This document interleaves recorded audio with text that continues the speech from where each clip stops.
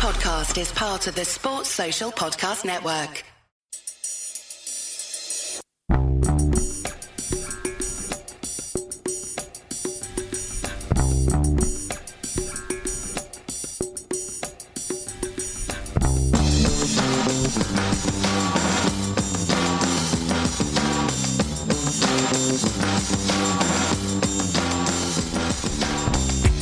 Welcome back to a Celtic State of Mind. I'm Paul John Dykes, and this Monday afternoon, not only am I delighted to be joined by Jerry Taylor, we also have a debutant, and Acsom Rabbani. You are this week's Marco Tilio. Acsom, welcome to the show. How are you? Brilliant. Cheers. Delighted to be on. Cheers for having me on, Paul John. Big fan of the show and all the work you guys do. So brilliant to be on. Just it would be better if Celtic had given us a victory at the weekend to talk about. But if you said to us at 5 p.m. that we'd still be 8 points clear, we'd have taken that. So I'm hoping for a decent debut. Less Henrik Larsson, more Ramon Vega.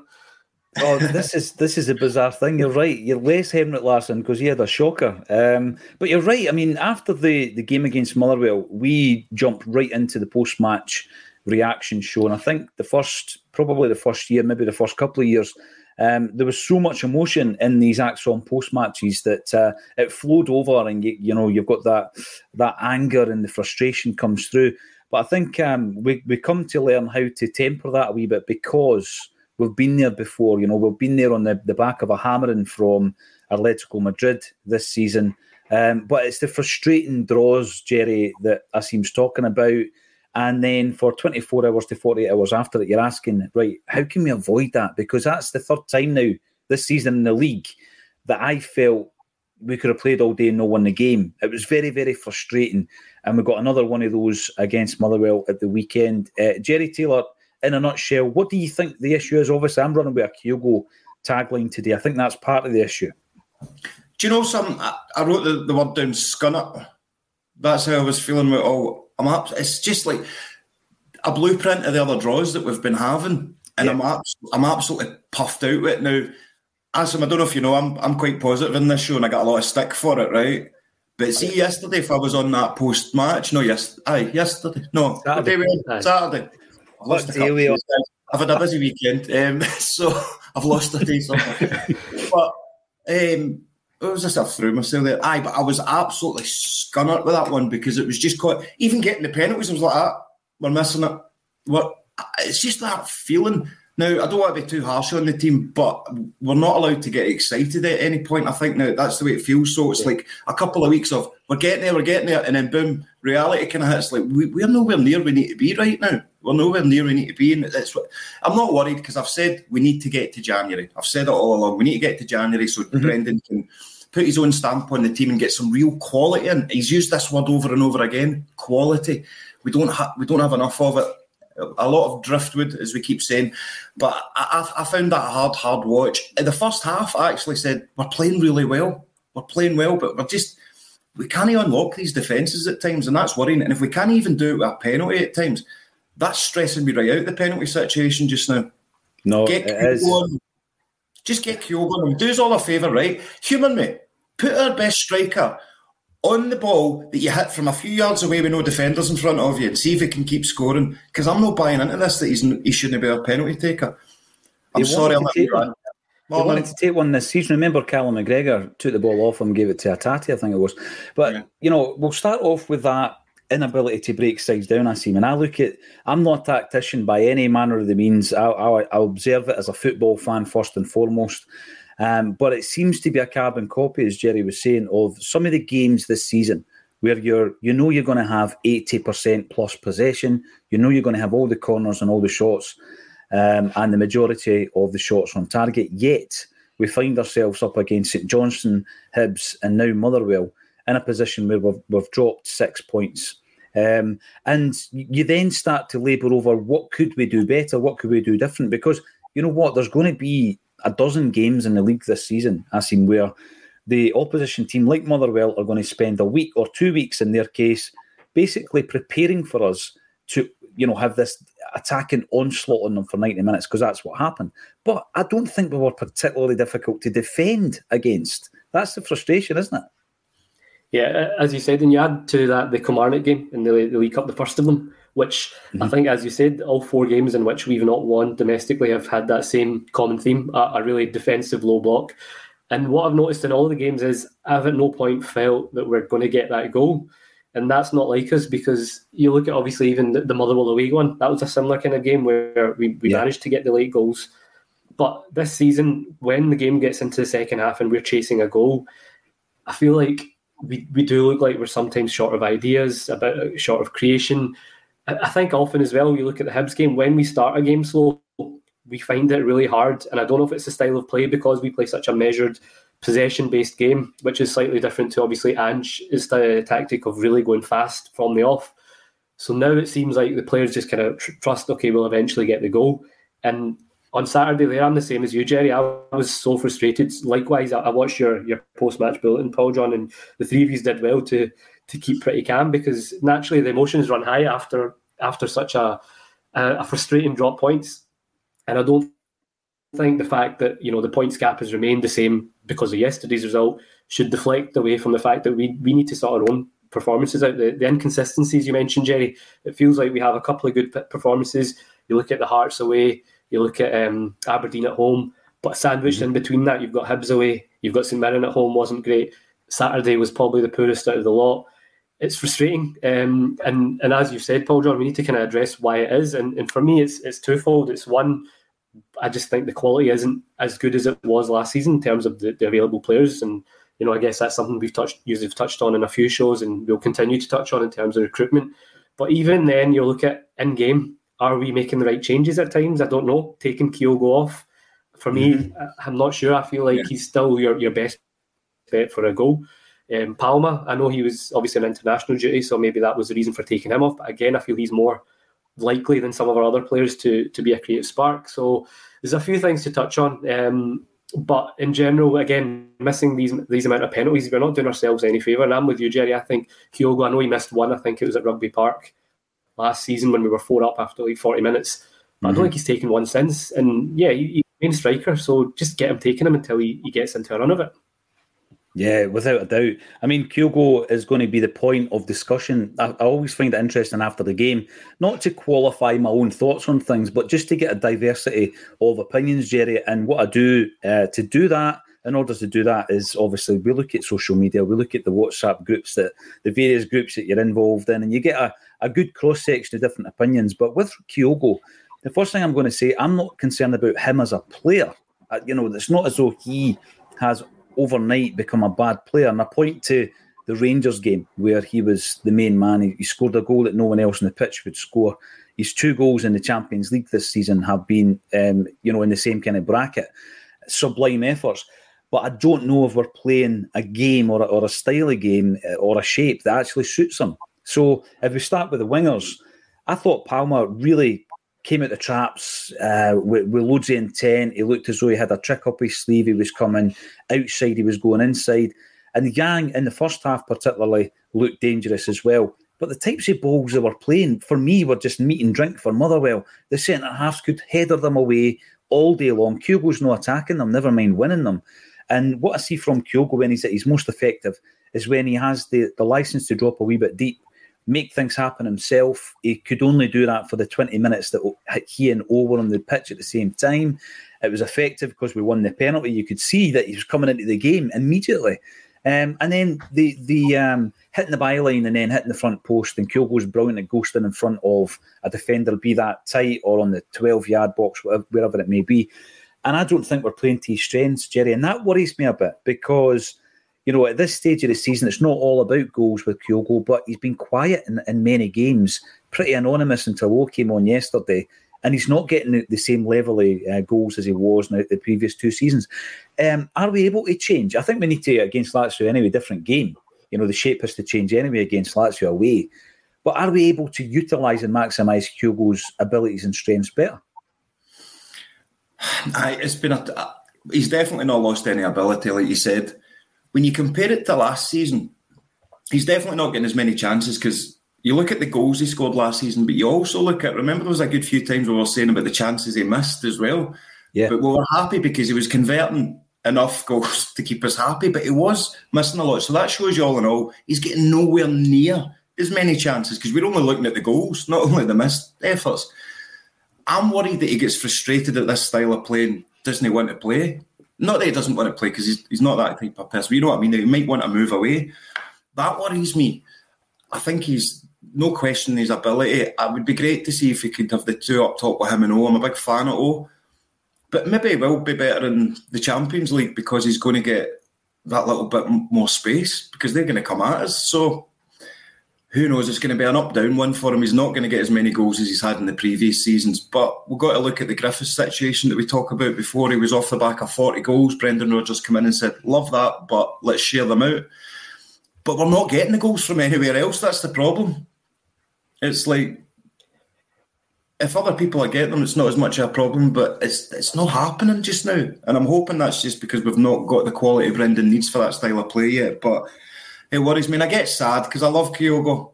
And you know that he's sad when he doesn't score, and it plays on my mind. By the way, can I just say, Acom's brilliant, isn't he? Oh, yeah. I know. Yes, absolutely. No, you're right. And the thing with Kyogo, I think it could be like tiny tweaks that would then start to play to his strengths. We've seen it. There's a good point coming in here from Stephen Sloan. We brought on O at half-time, and I think that we did see a difference. We've seen a completely different side to Kyogo's game. He was involved, as I say, in the lead-up play where we win the penalty. But for some strange reason, 21 minutes, he and O were on the park before Kyogo comes off. And I know that Brendan would be looking ahead perhaps to Tuesday night, tomorrow night, and thinking, well, let's give Kyogo a rest here. We've got enough in the tank to win this game. But then we go back to that one up top where the player looks a bit isolated. And, you know, the thing again with myself at the weekend, it kind of bleeds into the midfield because I look at playing a defensive midfielder in games like that. I've seen Motherwell at home on the back of our own 6-0 defeat of Aberdeen, where you're thinking we're flying, albeit international break, created a lull in proceedings. And we play with a defensive midfield player, and you think to yourself, do we really need that? Can we change the shape of this team to benefit Kyogo up top and give all more games? Because it's not like a classic 4-4-2, and I don't think we'll revert to 4-4-2. But, you know, if you think about tomorrow night's game, we might be looking at a 3-5-2. And then you're going to get far more out of Kyogo when he's able to, he's got that freedom, isn't he, to come deep and then start to move himself. And it's the interplay through the centre rather than trying to get on the end of all these crosses from the likes of Palma and Yang. Yeah, I think it's a couple of things that you have both mentioned. I don't think by any means it's anything to do with Kyogo's particular form, because if you look at it earlier in the season, some of his finishes have been as clinical as he's been in his 3-year spell here. I actually think his finishing's got better over time. I don't think he misses as many glaring chances as he maybe previously did. For me, the main issue is a couple of things. If you look at the type of goals we scored, particularly last season, they were so similar. It would be the inside ball maybe from Greg Taylor, and it's the type of wingers that we were using. So obviously we had Jota, but often on one of the sides it would be Abad or Maeda, and I think that suits Kyogo more because Kyogo then knows he can make that darting run, and because both of those wingers like to get in behind. Whereas if you look at the likes of Yang, Palma, previously Haksabanovic, they're not those type of wingers. And I think that's where Kyogo's a wee bit less effective because it's then relying on those players to maybe beat a man, find then a perfect cross, the game's slower. A lot of Kyogo's goals came from the inside through ball, cut back, and bang. And we're not doing that. He did it against Aberdeen in the 6-0 game. And again, it was a typical Kyogo goal. But a lot of Kyogo's other goals this season has been his own bit of genius. You look at the goal at Ibrox, the goal at Pataudry, you know, where he's having to do the hard work and with a great finish. We're not putting chances on a plate for him. So for me, this isn't down to Kyogo having a dip in form. I just think we're not playing to his strengths, or we don't have the tools right now to play to his strengths. Your other point about the midfield, I agree, especially at home in these domestic games. Do we need Thiago, Holm and McGregor both sitting pretty deep? I don't think so. I actually think Kyogo's quite a good link-up player. If you look at the goal against St Mirren when O scored, again, it was a bit of class from Kyogo, and you know, with his touch and pass to him again for the penalty the other day. I think he's quite good. You see how he links up with Matt O'Reilly. So for me, I would like to see a bit of O and Kyogo dynamic working, because I think he's got that in him. You then do lose the kind of poacher's instinct, but we have to try something, because the way it's going right now, we're not utilising Kyogo, we're not scoring enough goals as a team, we're not creating enough chances as a team. And for me, what we're 3-4 months now into the season, that's a concern. It is, and I go back to Brendan Rodgers' first tenure, and there were days like Saturday. You know, I remember them well, because it's easy to go with the high points constantly and that kind of, you know, invincible treble. But there were days where you're thinking we could play all day and not score a goal. It was very pedestrian. There was no cutting edge, and you hear all the terms getting used time and time again.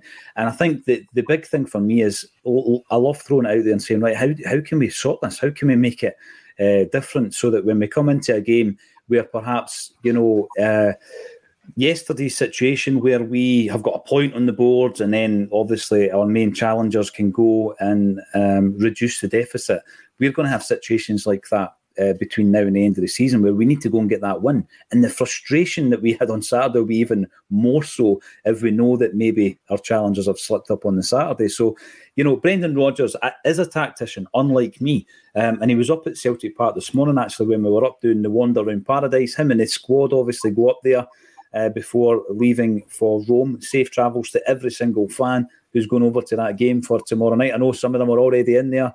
And it's going to, for me, it's going to be an interesting evening from about an hour before kickoff, where we get the starting 11, just to see the type of shape that Brendan will deploy against Lazio. Now, I'm really keen to get the comments in. We've got well over 700 watching live this Monday afternoon. Bit of frustration, I'm guessing. But Franny, listen. Franny, this is positive. What a draw for my local team, Bucky Thistle. Will financially keep us going for a few years. I'm going to digress for a wee bit and talk about this. The Scottish Cup draw yesterday, Jerry. I love getting teams we've never played before. And Bucky Thistle, right? I mean, fifth tier of Scottish football. And I'm thinking back, when was the last time we played a non-league club in the Scottish? Whitehill Welfare, maybe? East Kilbride. We played East Kilbride, yes, under Ronnie Bryler, didn't we? East Kilbride, aye. Yeah, away from home. Very forgetful game. It was. Absolutely. Yeah. Was that the game when Carlton Cole scored the worst goal ever? By the way, this is so surreal. Everything you're saying here, the dialogue. Bundled a goal in, I'm sure of it. Yeah. He did. So, Jerry, Bucky Thistle, it's the romance of the cup. You yourself are a very creative person. You love the romanticism and the theatrics of things, Jerry. Don't you just love it coming up against a team like Bucky? By the way, they wear the green and white hoops as well. Unreal. It's going to be brilliant. In fact, is it away or home? What was home? Celtic Park. Oh, is it? Oh, so that's going to be a great occasion for them. Oh, financially as well. That's what you mean. I've been a bit sidetracked this weekend, so I didn't realise if it was home or away. But it's amazing. And like you said in the group chat, maybe they'll be looking for a keeper, Bucky Thistle. So if there's any injuries, give us a shout. I used to drink a lot of Bucky. If that helps, so it's ingrained in me. see the thing, right? And I'm not. Have you seen the clip of the Bucky players? Sorry, on you go, Paul. No, brilliant. Have you seen the clip? Have you seen the clip of the Bucky Thistle players? I think they were watching the draw live, and it came through, and they're all absolutely buzzing with it. So that'll be a great occasion. I'm like you. I like seeing us play new teams. So I was trying to think back as well, and I don't think we've ever played them. So. It should be a good occasion. It's one that the club should maybe put on the season ticket though as well. I've seen someone mention that. We didn't have, at the start of the season, usually they put a couple of games on the season ticket. It's usually maybe a League Cup game or something like our friendly. So I don't think we've had that this year. Don't know if we've done it for the last couple of years, but I doubt that will happen. But it was an interesting suggestion that I seen. Jacob Bear's romantic if they beat us. Well, Jerry, obviously last season Aberdeen going through that tricky spell under Jimmy Goodwin, and obviously Darvel beat them 1-0 away from home. I mean, yeah, I think that's a brilliant suggestion. I've never seen that. But I think that's a brilliant suggestion, because what you do want is you want it to be a spectacle. There's been games in the past when we draw a team from a lower league. Even I remember the Morton game, really poor attendance. Alloa Athletic, not a great attendance at that game. But this, for me, it's a wee bit different, because you're up against a side that, as Franny says, coming to Celtic Park, you've seen the reaction of the players. It's like a once-in-a-lifetime opportunity. It's like that proper giant killer Scottish Cup romanticism that's going to be running from now until the game. And you go into that game, and I think the way that Brendan Rodgers approaches these things, he'll play a full-strength team. You might not see somebody like, James McCarthy's not playing. You'll not get a chance. It'll just be a full-strength team. And then I think back, and this is, as I said before, no disrespect to a team like Bucky, but they are in the fifth tier. And if Celtic were to hit the ground running on that game, it could be a cricket score, I see. Now, by the way, I've just set myself up to be clipped and utilised all over social media. But it could be because the levels between, even just like part-time against Celtic is going to be massive, right? But I mean, they're 4 divisions below us, and we could do some damage there, I think. What do you make of that, Asim? Do you think it's got the potential for it. It's famous last words, but it does have the potential. There was last season. I remember I made a famous prediction. I thought we were going to score double figures. I said at the start of last season in kind of one of the podcasts I was doing, and I remember the day at Tannadice when we got 9, and I was like, this is going to be it. But this season we've not obviously looked at as much of a goal scoring threat. But as you mentioned, the gap in quality. The fact it's a Celtic Park, a big pitch, it's got the makings of a big scoreline, and it would be good.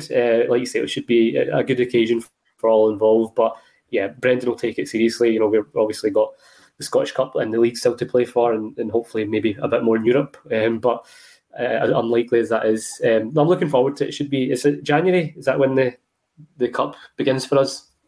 Yeah. See the thing, right? You mentioned there, Dundee United 9-0. I remember a game under Neil Lennon where we beat Aberdeen 9-0 at Celtic Park as well. Mark McGee was the manager of Aberdeen. So it just shows you that you can dismantle a team even if they are on the same kind of level in terms of the league that they're playing in. You really can dismantle a team. And I know that neutrals will be thinking this is disrespectful, but I would be of the mind, Jerry, right? I don't know where Angie would be or Neil Lennon would be or indeed Brendan would be with us. I would be going for blood. Against Bucky. The romanticism would be out the window. Yeah, absolutely, I would. And I would be going for it. And I think that it wouldn't get to the point where you're like, against lesser opposition, just take the foot off the gas. And I go back to the Jock Stein era where, and before a big game, often what he would do is he would organise a bounce game, a friendly game against opposition that were levels below them, just to get the players scoring goals. And some of these games were high scoring games because it just, it breeds confidence, Jerry. So what type of manager would you be? Would you be going for blood like me? Would you be that ruthless, heartless individual like me, Jerry? Or would you have a wee bit more sympathy against Bucky? Need you even ask? I smell the blood for here, mate, I'm telling you. Right, so all respect for Bucky Thistle. The manager will be saying the same to them. He'll be saying, look, you've got to keep this score down for the first 20 minutes or so, or it could be a record. We're all about breaking records at Celtic, no matter who comes in our way. No mercy. That's what I say. And do you know what? It'll be a good do it for everyone as well. And it'll be no matter what the scoreline is for the Bucky Thistle players, they're not going to go back and think that they're any worse than what they are. It's just you're coming up against one of the top teams in Europe. I'm going to say it. One of the biggest teams in Europe. But they are one of the biggest teams in Europe who are playing Atletico Madrid, Lazio, things like that. And then what a great occasion it's going to be for them. And I don't want to come across patronising here because I'm just using a bit of humour. But if I was a Bucky Thistle player or in the coaching staff, oh man, I'll be milking it for everything. And this is their chance as well. Some of these players on TV to put themselves on the map to get a step up. So they'll definitely be getting in for it. And I don't think Celtic will have played a team like Bucky Thistle before. So there's potential for a few clashes, put it that way. They'll be out to make a statement. I think so. Make a name for themselves. And I like the idea that Asim raised about, making it as full as possible in that stadium. I'm a great believer in the fact that you should never have an empty seat.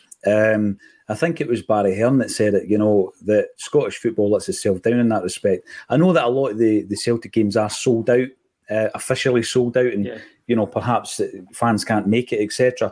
But, we should be able to fill the stadium one way or another, even if it is getting underprivileged kids into the park and the unemployed, etc.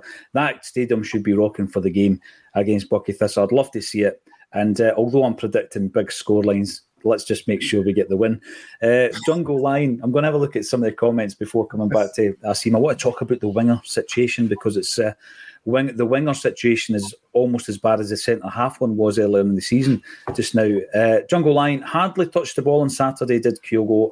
That's a worry. I think the biggest worry, Jungle Line, is if we continually play games where he's a bit anonymous because when he has been on form this season, he showed us, and I would agree with this, that he's potentially even better, because we spoke about levels, and the thing in the pre-season that Kyogo was constantly reminded of through Acsom was the fact he hadn't scored in the Champions League for Celtic. And we went back over that old ground time and time again, and it was like once it starts, the floodgates could open. Well, he's got off the mark in the Champions League. He scored 2 phenomenal goals this season at that level. So I'm not believing that all of a sudden he's no play. He's signed a long-term contract with Celtic. He's settled here. And I just think that we need to play to his strengths, because we're a much stronger side when we do that. I want to talk about wingers, Acsom, and I'm going to come to you first and foremost. At the weekend, of course, we finished the game with Mikey Johnson and Marco Tilio on the park. We've got a couple of suspensions come tomorrow night. Does Brendan Rodgers play kind of untested players who have maybe had a couple of substitute appearances this season, like Mikey Johnson or Tilio, who's just had a few minutes on the park? Or do we change the shape and we rely on the inverted fullbacks, maybe go to a 3-5-2? Do you think that's at the forefront of his mind for tomorrow night? I do, actually, just because of the lack of options. I think you've got Yang, Forrest and Tilio are the only three wingers available. In isolation, Mikey Johnson came on and looked pretty bright. I don't think there's any kind of criticism on him. I think it's more the overall situation as to look who we're now having to rely on to try and get us out of the hole is still Mikey Johnson and likes of, obviously not Forrest at the weekend, but Tilio. I think he might change the shape. I think if he was to continue with the same shape, I think it would be Mikey Johnson, because I don't know, was Forrest injured? He wasn't on the bench even, so that was an interesting. I don't know what his situation. If he's not available, then you'd think out of the two it'd probably be Mikey Johnson rather than Tilio, just because of Mikey Johnson's had a couple of appearances. Tilio, that was his first. It's a difficult one for both of them as well. They're coming on at a time where we're chasing a game. So naturally, similar in the Hibs away game, Mikey Johnson came on, we're chasing it, we didn't get the result. So fans will automatically associate that negative result and then Mikey Johnson coming on, and he'll get a lot of criticism for it and stuff like that. But in terms of Tuesday night, I would probably try and change it up. I would go with Kyogo no, and then try maybe a 3-5-2 or something along those lines, and just to give it one last go. This is our last opportunity. We've got nothing to lose now in terms of the group we have to win. So I think we should go for it and maybe try something different. The previous things we've tried haven't worked in terms of getting the results, and obviously we've just not got the personnel that ideally we'd like for this game in the wide areas. So I think Brendan's quite good at that. He's quite flexible and he adapts to what he's got. So it would be interesting to see whether he goes with an extra midfield in there and just try and get a foothold of the game, because you seen in the first game against Lazio, we more than matched them in terms of the overall territory and possession, and I thought we were the better team. Obviously, it'll be difficult in Rome, but I think we'll see possibly a change of shape. Yeah, and by the way, I'm being reminded of this. I spoke about it over the weekend as well. Tilio's not in the squad, so like Nawrocki. What? These are guys that obviously won't be playing tomorrow night. So yeah, it's even worse than we thought. But it's particularly if there is an issue before us, because he wasn't on the bench, Jerry. I mean, Marco Tilio, it was going to come to the point where Tilio had to play at some stage this season, and at some stage, I'm sure we'll see Kwon making his debut as well. So he was on the bench, having played for Australia under 23s, and he was drafted in, but there was no sign of Forrest. So I think, the pre-match pressers are always a great way of confirming who's fit and who's injured and all this kind of stuff. But we might be going into that game with Yang, who actually himself had a hamstring injury at the weekend, Forrest, who as yet we're not sure of his fitness, and Tilio, who's not able to play because he's not in the squad. So it is pushing us towards changing the shape tomorrow night. But I think that would have maybe been at the forefront of Rodgers' mind in any case, Jerry, just to try and flood that midfield area and tighten it up in that respect. What do you make of that? Do you think that's the way we're going to go tomorrow night?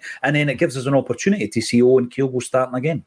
Yeah, I'd like to see a change, but I've just realised what I predicted for the Lazio game last week. I said we were going to win 3-0, but... You did. You were feeling very positive, even more positive than normal that day. I know. And do you know what? I'm sticking with it. And do you know why? Because this is a test. This is a test to see if I'll change my mind again, right? I'm sticking with it. It's a shame about Tilio, because I've done my usual. As soon as he came on, about 30 seconds in, I was like, I love him. I think he's great. that statue built now. Because I genuinely thought when he came on, he sparked, and he was the only one. He showed his pace, didn't he? He showed his pace immediately. So I'm a Tillio fan now, but see when you said that out loud, that I forgot he's not registered. That broke me a bit there. I don't know what he's going to do.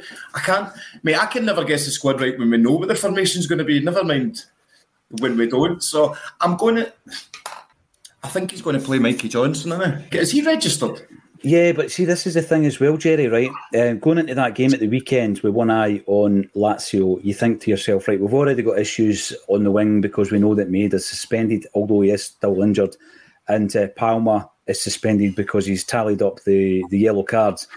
So what Brendan Rodgers has, decided to do is put Marco Tilio on the bench. But it doesn't really make sense if he can't play on Tuesday night. And at that point, and I'm going to ask you, Racine, right, because we keep banging on about youth development at Celtic. At that point, does it not make sense to have Rocco Vata on the bench? Because at least Rocco could get a few minutes in his legs against Motherwell, and at least he can play if he's needed on Tuesday night. Yeah, and if you think about it as well, if we are playing a change of shape, we don't even have Bernabe in the squad. So that's another option to play maybe as your left wing fullback. So you take that option out, we really are struggling to find players that can play in the wide areas right now. So Vata, he is in the squad, isn't he? But he's just absolutely not featured at all under Rodgers. I know he got a few appearances towards the end of Ange's tenure, but Rodgers just doesn't seem to fancy him. So based on the squads that Rodgers is picking at the moment, it doesn't seem like he's got that in his mind. So it will be intriguing to see what he goes with. But at this point, I'm leaning towards it. If Yang's fit, it'll probably... again, we just need to hear what the issue is with Forest, but I think Mikey Johnson might get a Champions League start in Rome, which, if you were to say that, a couple of months back, you'd be like, what the hell? So it just shows you the situation that we found ourselves in. And that speaks to a bigger picture and a bigger potential problem. But if we're just looking at it here and now, look, it's a game in Rome. We've got good memories of what happened last time. I think it's, we can go into it with nothing to lose. But unfortunately, we are hampered with the options we've got. But for me, I would like to see Kyogo. I think that for me is a must. It's a must-win game. Just given the lack of forward options we've got, I think get your best attackers on there. And right now, those are our two probably most potent attackers. So I'd be intrigued to see if he goes with that. And it's probably what I would like to see anyway. Asim, you're absolutely spot on. Last week, after safe in the knowledge that Mikey Johnson had put in a player of the match performance for Ireland against New Zealand, if I was to come on any day and say, you know what, Mikey Johnson should start against Lazio in Rome, I'd have got plenty of people commenting, unsubscribe. That's what would have happened. They would have unsubscribed. I'm not listening to this nonsense. Unsubscribe. We've got a good 800 plus on the live stream. Thanks everybody for getting involved. And what's your feelings about the weekend and also about tomorrow night? How is Brendan Rodgers going to line up? If he changes shape, do we have enough in terms of wingers to actually fill those slots? Or do we go to 3-5-2 and play Kyogo and O up top? Let us know your thoughts. James Daly. I feel top players will find a way to score goals. They change formations well on international matches. Kyogo will be fine. I think he will be fine. But I do think we need to play to his strengths. I'm going to ask, Tilio's cameo, I find it unusual, having been reminded again that he's not in the squad, that we chose the game before the Lazio game to actually introduce him. When you've got Rocco, who is part of the, what do they call it? There's two tiers to the squad, isn't there? And you've got the second tier, which is the young players who are registered, and he's one of those, having come through Celtic's academy. I mean, he's been at Celtic for a long, long time. And, Tilio, okay, he's got off the mark, Jerry, but when it comes to a young player like Vata, and there's been others over the years where, the perfect opportunity is where we have no wingers, and we're going into a game against Lazio where what's a massive step up from even the youth European games that he's been playing. But if you're going to test him, you're going to have to test him eventually, and unless he's in that squad tomorrow night, I'm going to go with Asim and say that it's clear that Brendan doesn't fancy the player, and that saddens me, Jerry, because I love to see young guys coming through, and he seems to be the pick of the bunch at the moment. Yeah, definitely. My worry is that this is, like you say, the perfect opportunity now for game time. And if he isn't getting it, either Brendan doesn't fancy him, or Vata's let him know that he doesn't want to be here in January. That could be an option. He's went, well, if he's not going to be here, what's the point in embedding him into the squad? We don't know, because after the Ben Doak thing, and you hear the rumours about how it all came about and how he might have been scunnered with the whole process and decided to move. We've had that so many times over the years with these wonder kids. So I'm getting vibes of that, unfortunately. If he's not getting a game now, I don't see him ever getting put into the squad. And if that's the case, he'll be chomping at the bit for a transfer, because he's so well spoken of. He's spoken of really highly. He does it at every level he's been put at. I'm bamboozled. There's something else in this. I don't know why he's not getting a game. Or unless that, Brendan's just going to be an absolute genius and use him as a wild card and just put him out there against Lazio, and the towns are like, who's this guy? You know, who knows? I doubt it. But hey, let's keep our options open, guys, you know?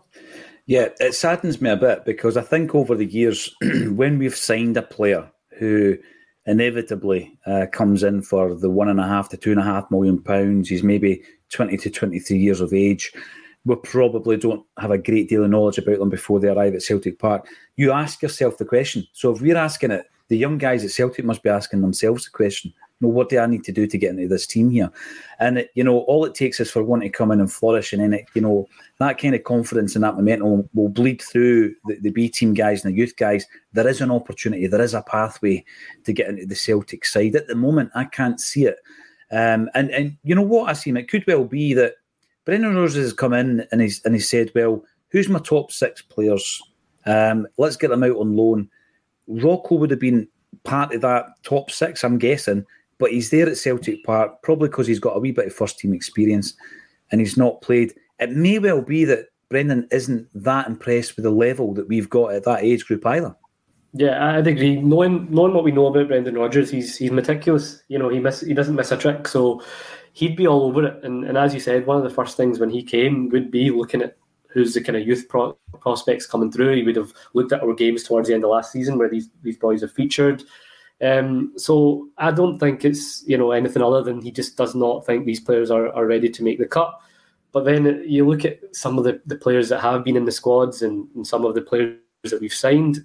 Are our own youth prospects that further behind in their development than the likes of Kwon and Holm and even Yang, who's looked bright in spells? But it makes you wonder how far the drop off is. Obviously, we don't know because we've not seen them enough, other than small little snippets towards the end of last season. But by all accounts, as Jerry's saying, Vata was the top one that everyone was talking about.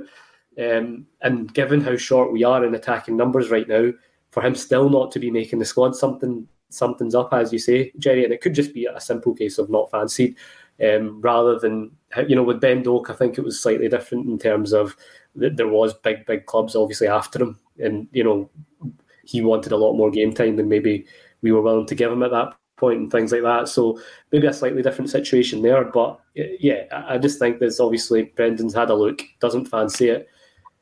And again, it just goes back to the age-old kind of thing we've been discussing for weeks, is just the recruitment and the overall planning, that we've got as a club right now in terms of, forward thinking and things like that. Because if the prospects aren't there in terms of the youth ranks, and then we're bringing in prospects who, again, from what we've seen, some of them aren't good enough, then something needs to be addressed and we need to look at that more seriously. Now, this is really interesting because we're talking there about recruitment. We talk about it regularly on Acsom. We're going into a game tomorrow night, and it's a win or bust game in the Champions League, right? We know what has to be done for us to have European football after Christmas. It's very, very unlikely that we will. But you're going into that game, and there's a clutch of players who are not registered to play European football for us at this stage. So you've got Tilio, like Bernabe, Nawrocki. Yet we brought in 9 players in the summer and we're struggling for a winger. The scenarios that we find ourselves in, it's bad recruitment sometimes, it's squad management at other times, because I look at sometimes the position of left back and I think to myself, will the boards back Brendan Rodgers to bring in another left back when we've got 2 at the club, Jerry? This is what worries me. I know that we've got Conor Hazard having left the club. He was at the club for a long, long time. Vasilis Barkas has left the club. Oluwayemi's gone out on loan. So there was a bit of a clear out of goalkeepers, but we still have 3 goalies at the club, 3 goalkeepers who will be on decent wages, Scott Bain and Benji Siegrist, and of course the number one Joe Hart. Will that prevent us from strengthening in the goalkeeper position? I think the centre-forward position is different. We've really got a dearth of centre-forwards at the moment. But the left-back, rather, and the goalie, which is two positions that come up time and time again. Jerry, are we going to go top-heavy and bring in the reinforcements, or do you think we'll be too cautious to do that when it comes to January? In January, I'm getting, as Kev would say, hee-haw vibes when it comes to January. Ollie Burke vibes. Yeah. No, I think we're going to, the left back, when I see where you're coming from, if it's the board aren't going to bring in another player that if we're overloaded in that position, and overloaded for the Celtic boards too, right? So if we need Bernabe gone, he's not getting the game time. It's going to be a case that if they can get him out, or even Taylor, we don't know. We don't know where Brendan stands on that. Is he going to get rid of both? Bring two in? Certainly not in January. But I think one will go in January, one will come in left back. I agree he's going to bring another striker in. And I think we'll get 3 players in January from what he's talking about. I think we're going to get, most of January is going to be getting rid of players, getting them off their contracts or loaning them out or getting them agree to rip the contract up. I don't know, but we're heavy. We're really heavy. And I think that is that bleeding out into the squad? There's a lot of unhappy players. It's not quite derailed as a squad yet, but there's a bit of unhappiness in the squad, a bit of not knowing, a bit of confusion, and that's never going to get a settled squad. So we need them all gone. It fries my brain. So being amongst it all must be like, you never know if you're going to get that start. The likes of the Bernabes, the Odin Holmes, the Turnbulls, the 3 players that are so close to each other, I think, in ability, that even Brendan's like, it doesn't really matter who we use at this point. Does that make sense? Or am I just rambling? I think it's a good point. It's a good point you make, Jerry, because you think of the non-contributing players. Let's say there's 10 in the first team squad who are not contributing, and they're turning up for training every single day, and they're perhaps in match day squads, the long squads. Eventually, unhappiness, it's like a bad apple, isn't it? I mean, you leave it in that fruit bowl and the other ones are going to be affected by it. It's 100% a good point, I think, that you make, Jerry, but Brendan has been saying from day one he wants to tighten up this squad. When we go into the January window, people have different preferences or priorities, Acsom. Where are your priorities? Because centre forward's one that comes up time and time again. And we had a big disagreement, I think, within the Acsom group where people are saying you can't buy a third choice player. My kind of take on it is you never do. You buy someone who they believe their first choice and you believe they're capable of being the first choice. If we go in, we've seen a few of the names, Fitzgarden, Van Hooijdonk, of course, has been mentioned. Shanklin's even been mentioned. Is there a particular forward who you fancy yourself, Acsom, and do you think it is a priority to bring one in? Yeah, you're right. The squad, the balance of the squad's not right at the moment. The balance is just, like you said, we've got too many numbers. There's too many inexperienced players. There's too many development players. You look over the last few years, the last couple of years, we've lost Rogic, Moy, Starfelt, Juranovic, Giacomakis, Jota. They're all, exception of Jota, but the rest of them are all kind of the other side of 20, experienced players, and we've lost all of those in the last couple of years. That's leadership quality, that's quality on the pitch, and I just don't think we've replaced it. In terms of January, it's going to be really interesting, I think, just in terms of the Rodgers board recruitment dynamics, because he can't have been happy with what happened in the summer. That's not what he signed up for. I was there when his press conference in his first day, and he talked about the type of profile player he wanted. He wanted a bit more power. He wanted a bit more athleticism in the team.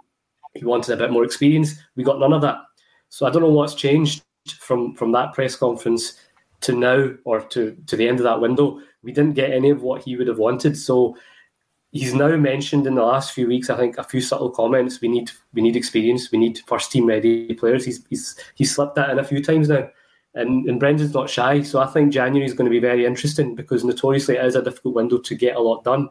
But if Jerry, as you're saying, we get 3 in, I think they need to be 3 good experienced players that are ready. Or when I say experienced players that are ready to come straight in and contribute and help the likes of McGregor and Carter Vickers out, because you look at them and they're looking around the pitch sometimes, and it's all younger project and experienced players, and that's a lot to ask on these guys to constantly be the only ones. So in terms of product positions, I seen that debate last night, and for me, I think I'm not a fan of Shankland in terms of, I think we should be aiming higher than that. Miovski, I mentioned in the chat that I do like the look of. I think domestically anyway, and he's scored a few in Europe for Aberdeen as well. I think he's someone that can take the load off Kyogo a bit, because if you look right now, Kyogo started nearly every game for us this season, and he's sometimes got an injury in him. He's obviously Asian Cup potentially. We need to help burden that load, and obviously with O, I think he's a good development player as well. I like what I see of him. He's a different style of player, but someone who's just an out-and-out goal scorer, particularly. If we want to aim higher in terms of Europe next season, yes, maybe we should be aiming higher than the likes of Miovski even. But it's, as you said, we should be aiming for a player who thinks they're good enough, and then let that competition take place. You look at when we had Dembele, Edouard and Griffiths. That's probably the last time I remember us having three really good strikers. Sadly, it didn't last long because I think Dembele left, and then Edouard obviously took the core. So, striker, left back, goalkeeper, winger, a defensive. I still think we need about 5 players to really make this squad where I would like to see it. But whether that's going to happen in January, unlikely. But I still think priority-wise for me, left back, Joe Hart will probably get us through to the end of the season now, but goalkeeper definitely for summer. And I think we're lacking that Victor Wanyama style defensive mid, because Callum McGregor, for as great as he is, he's a technician, he's a good footballer, but he's not the kind of guy who's destructive in that midfield. And if we want to make inroads in Europe, all these great European sides have got that kind of player, and we don't. Yeah, Alan Morrison spoke about that at the very beginning of the season, probably on the eve of the Champions League draw, actually. That was the type of player I seen that Alan Morrison wanted. I think you raise a brilliant point about experience and leadership.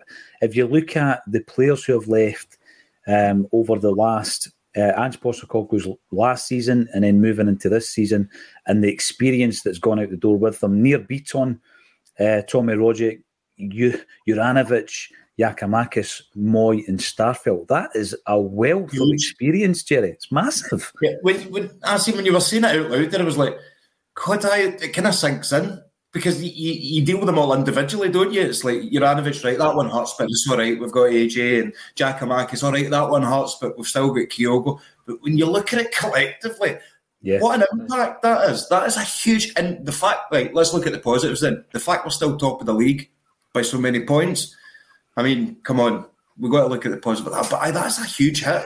It's huge. Can we get them all back, please? It's huge. I'll take Jota back, but he wasn't even on the list. No, I think it's a brilliant point. I'm gutted that you said Miovski, because it's the one thing I've written down here for the day, because I was going to speak and I was going to read stuff about Scottish football. But Miovski, every time I'm watching them or listening to them, it's his name. Constant. And I think he's really assured on the ball. Is he the quality that we need? Like you say, I'm kind of torn, because he's good in the league. He's scored some goals in Europe. He gets right in about it. I think he's got that experience. However, we need to go for someone that's better than Kyogo, because that has to be the way we do it, instead of going, right, we've got a great striker, now let's find someone that's just a wee bit not as good as him. It's got to be, like you said, it's got to be, let's go for top quality. Who's better than Kyogo? Who is better than Kyogo? That's the tough thing that we can afford. So it's a bit of a headache when it comes to that, but luckily we've not got the job of having to scout them.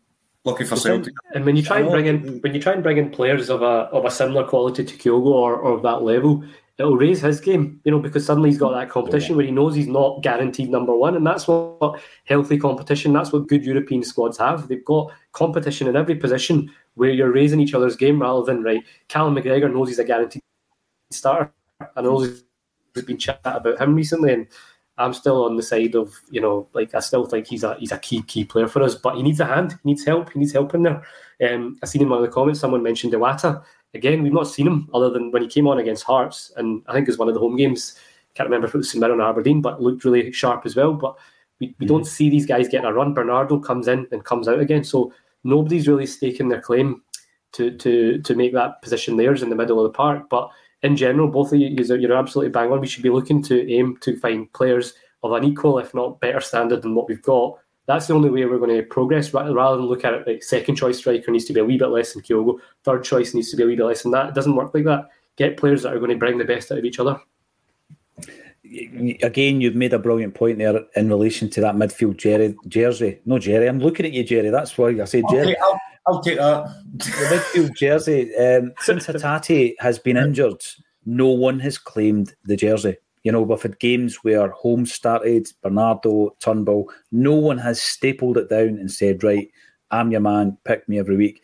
And, you know, I think they've all got qualities. And I'm going to ask you the question before the end of this particular show, who is going to start tomorrow night? Because I think that's up in the air. Who gets that jersey tomorrow night? I know that Brendan Rodgers has picked Bernardo at times in the Champions League, Jerry. He never featured at the weekend against Motherwell. You bring on David Turnbull, and when you're playing David Turnbull, you're basically playing him for his offensive qualities because he doesn't have any of the defensive abilities of some of the other players like Holm. I think Holm and Iwata have got the defensive qualities that Turnbull doesn't have, but Turnbull can turn a game on its head with one strike out of nothing. So I think each of the players have got elements to their games that you can understand why they're being rotated in Hatate's absence. But who do you play tomorrow night, Jerry? I think it's going to be a big dilemma, actually, for the starting 11. Who gets the third midfielder's jersey for you? McCarthy. No. I think I'd go for Bernardo, just because his performances so far in Europe, I quite liked him. You try to open your can dead quietly there. Paul John, it's a carton. It's a carton with a lid. What are you on? Doing the Capri Suns this morning, or milkshake? Milkshake, nice. I thought you were grimacing at my answer, but you were actually just trying to be quiet, right? Bernardo, I like him. I don't see Turnbull. I think we're going to be hitting him on the break a lot, because it's going to be I think this will be a night of gladiators at the back, and then just trying to sneak a goal or two or three for my prediction to come true. But I'm going to go with Bernardo that he's going to pick tomorrow. I think. I don't have a reason for it. I'm just guessing Bernardo. Well, you know, I think the reason I would agree with that is probably because he didn't start in the game that Hatate was injured in, obviously against Lazio. But I think Hatate was out within 5 minutes of the game. Bernardo ended up playing 90 minutes because the game ran on for a wee bit. And then, obviously, he was chosen for the home game against Atletico Madrid. So I think that he's in. He's definitely in with a shout. Again, though, I'm going to go back to Rocco as well. And I'm going to say that the reason he's not in the squad won't be down to the fact that he doesn't want to be at the club, because the information I've got is that he definitely wants to be at Celtic. He's not been agitating for a move. He wants to sign a new contract. He's not been offered it. He's not signed anything because of that. And maybe Brendan Rodgers doesn't think that he's at that kind of level of his career, when you consider that we brought in 3 wingers at in the last transfer window, and he's not up there. So Yang and Tillio and Palmer have leapfrogged him, in one transfer window. And he's going to be feeling a wee bit, for me, I think he's lost a bit of momentum because he was getting into the squads under Ange Postecoglou. How many of those should be ahead of him? That's something for me that, we could debate, because I think Palmer's proved that, all right, he is a quality player. The other two, I'm not so sure. I'd love to have seen what Rocco could have done in the games leading up to this one. So you're going to go for Bernardo, Jerry, and what about yourself, Asim? Where do you see us going tomorrow night alongside McGregor and O'Reilly? Bernardo seems to be his favoured choice in Europe, based on, as he said, he was the instant replacement for Hatate, and I thought he played really well in that game. The Atletico Madrid away game, nobody really played well, to be fair, so I don't think we can lay blame at him. Holm hasn't really done enough for me in the last 2 games. He's, I like the look of him at times. I think he could be a prospect. I know that word is it which word is it that's banned? I'm sure I heard project. Is it project? Okay, so prospects allowed for now. But I feel with Holm, he's not done enough to cement his place in the last couple of performances. I think Iwata, it could be a game for Iwata, but again, he's just not featured, so it would be another one just totally out of the blue. Turnbull, as you say, I think he'll be someone that you might bring on if we need a goal, just because he doesn't offer enough defensively. So for me, it's between Bernardo or, personally, I would like to see Iwata given a go, but just because of his lack of game time recently, I think he'll go with Bernardo. But again, I could say the same for him. He didn't feature at all, did he, at the weekend? No. I think that, therein lies the kind of problem right now in terms of the bigger picture, is we don't really have a consistent lineup, in terms of, we're throwing different names for different positions here, and that's kind of the way it's been this season. I agree with you, Jerry. The positive is we're doing fine domestically. We're top of the league. The season's kind of gone how I expected in terms of when that window shut, when the transfer window shut. I looked at our squad, I looked at the balance of it, looked at the quality, and I thought, you know what, we'll have enough domestically, but I think we'll fall short in Europe. And what we've seen is pretty much that. You know, we've been short in Europe. Domestically, we're doing enough to get by, albeit I still feel, you know, we can be playing a lot better. But, you know, if I'm going down the route of your kind of positive thinking, Jerry, I was actually trying to work out this morning the permutations. I think a 2-0 victory tomorrow night puts us in a really strong position to potentially still get Europe after Christmas, because I think that would put us ahead in the head-to-head of with Lazio should be finishing the same points, and they've obviously still to go to. I'm getting way ahead of myself here, but I was just looking at it that we're not totally ruled out yet. So who knows? Maybe that's the prediction of yours, Jerry. Get ahead of yourself, mate. It's allowed, right? So Monday motivation. I've had a dream twice, right, that we finished on 7 points in the Champions League and got through, stayed in Europe, and twice. It's weird. I'm telling you. Well, it's not beyond us. 7 can get us through to the last 16. 7 points can get us through to the last 16. If we win our 2 games, I think by a couple of goals, and then Atletico Madrid win theirs, then I think we're through. I think. Well, my dream said Europa League, mate. So I hope you're right. I'd rather listen, stranger things have happened. But when we look, the name Miofsky came up, not because we wanted to talk about anyone else, because this is a Celtic state of mind, but with regards to the game yesterday. So Rangers go into the game, and obviously we have extended our lead at that point by 1 single point, but they're thinking, right, we can claw this back, beat Aberdeen. And I was watching the progress of that game with interest, as a lot of Celtic fans would have been doing, because that's what it's all about. That's, you know, if you're a football fan, you keep an eye on the opposition. Of course you do. And they're winning 1-0. And then obviously there comes a point on social media where everybody's doing the penalty bingo. Everybody does it, right? Because we're thinking there's going to be a penalty. It's a matter of time. And the penalty comes. Now, I want to ask you guys, right, in the most balanced form possible. Let's say it's a penalty. Let's say, right, that's a tug of the jersey. Therefore, by the rule of the law, that's resulting in a penalty. If we're all going to accept that, even though I think he went down like a ton of bricks and it was a dive, there's a pull in the jersey, you see it.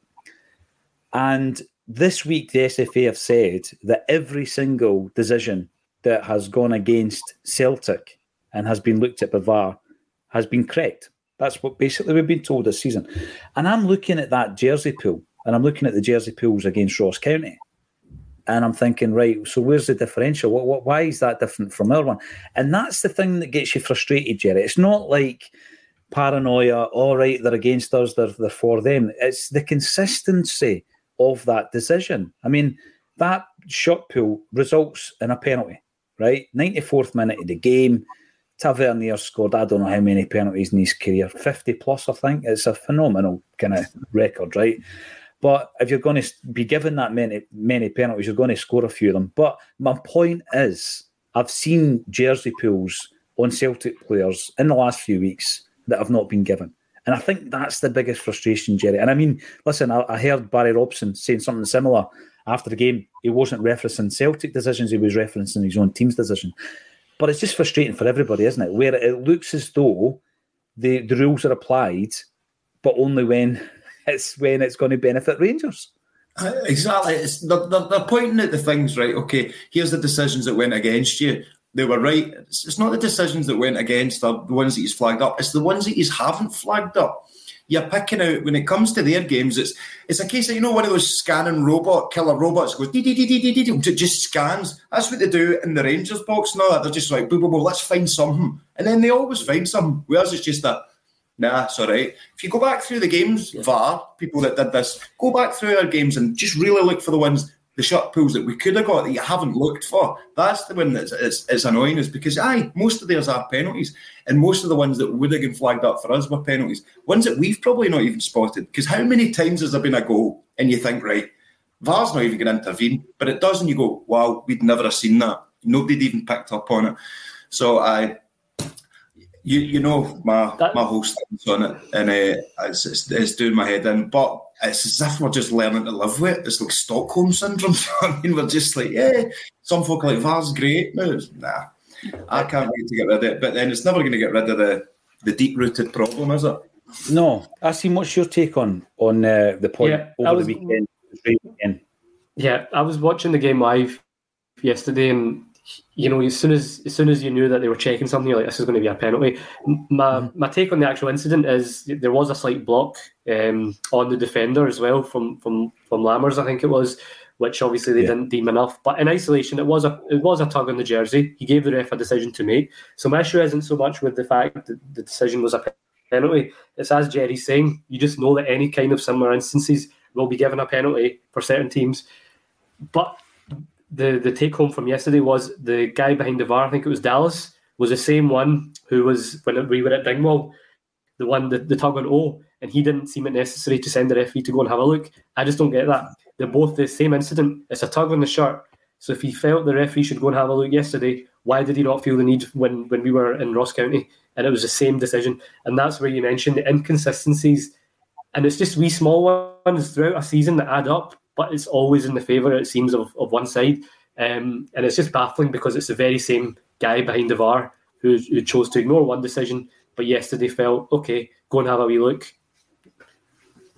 No, you're right. You're spot on. And that's the frustration. That is the frustration that I felt. And yet, Barry Robson was talking about the block yesterday after the game. He was very frustrated. He went up and spoke to the referee. I don't think the referee was too keen on listening to him. Now, Raymond, let me know in the comments. 1989, Victoria Park, Buckie Thistle played Celtic, and it was a centenary game.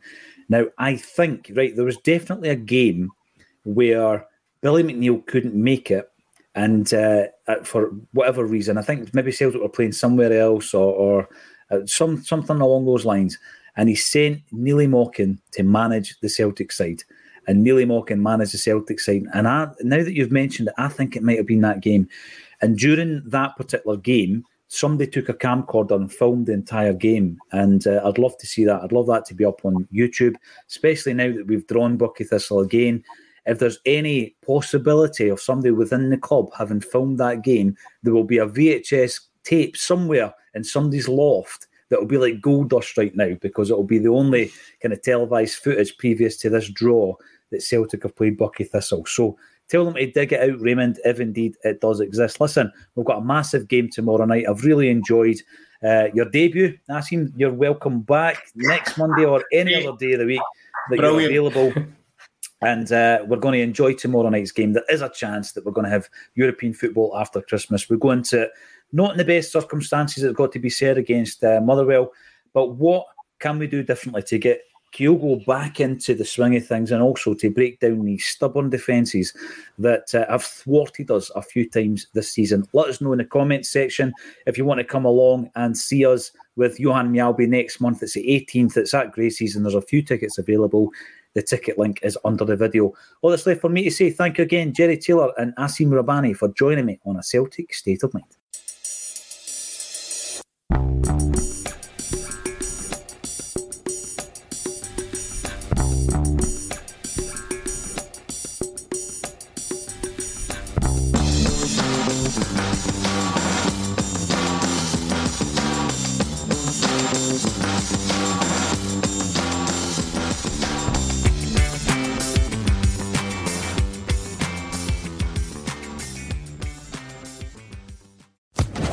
Social Podcast Network.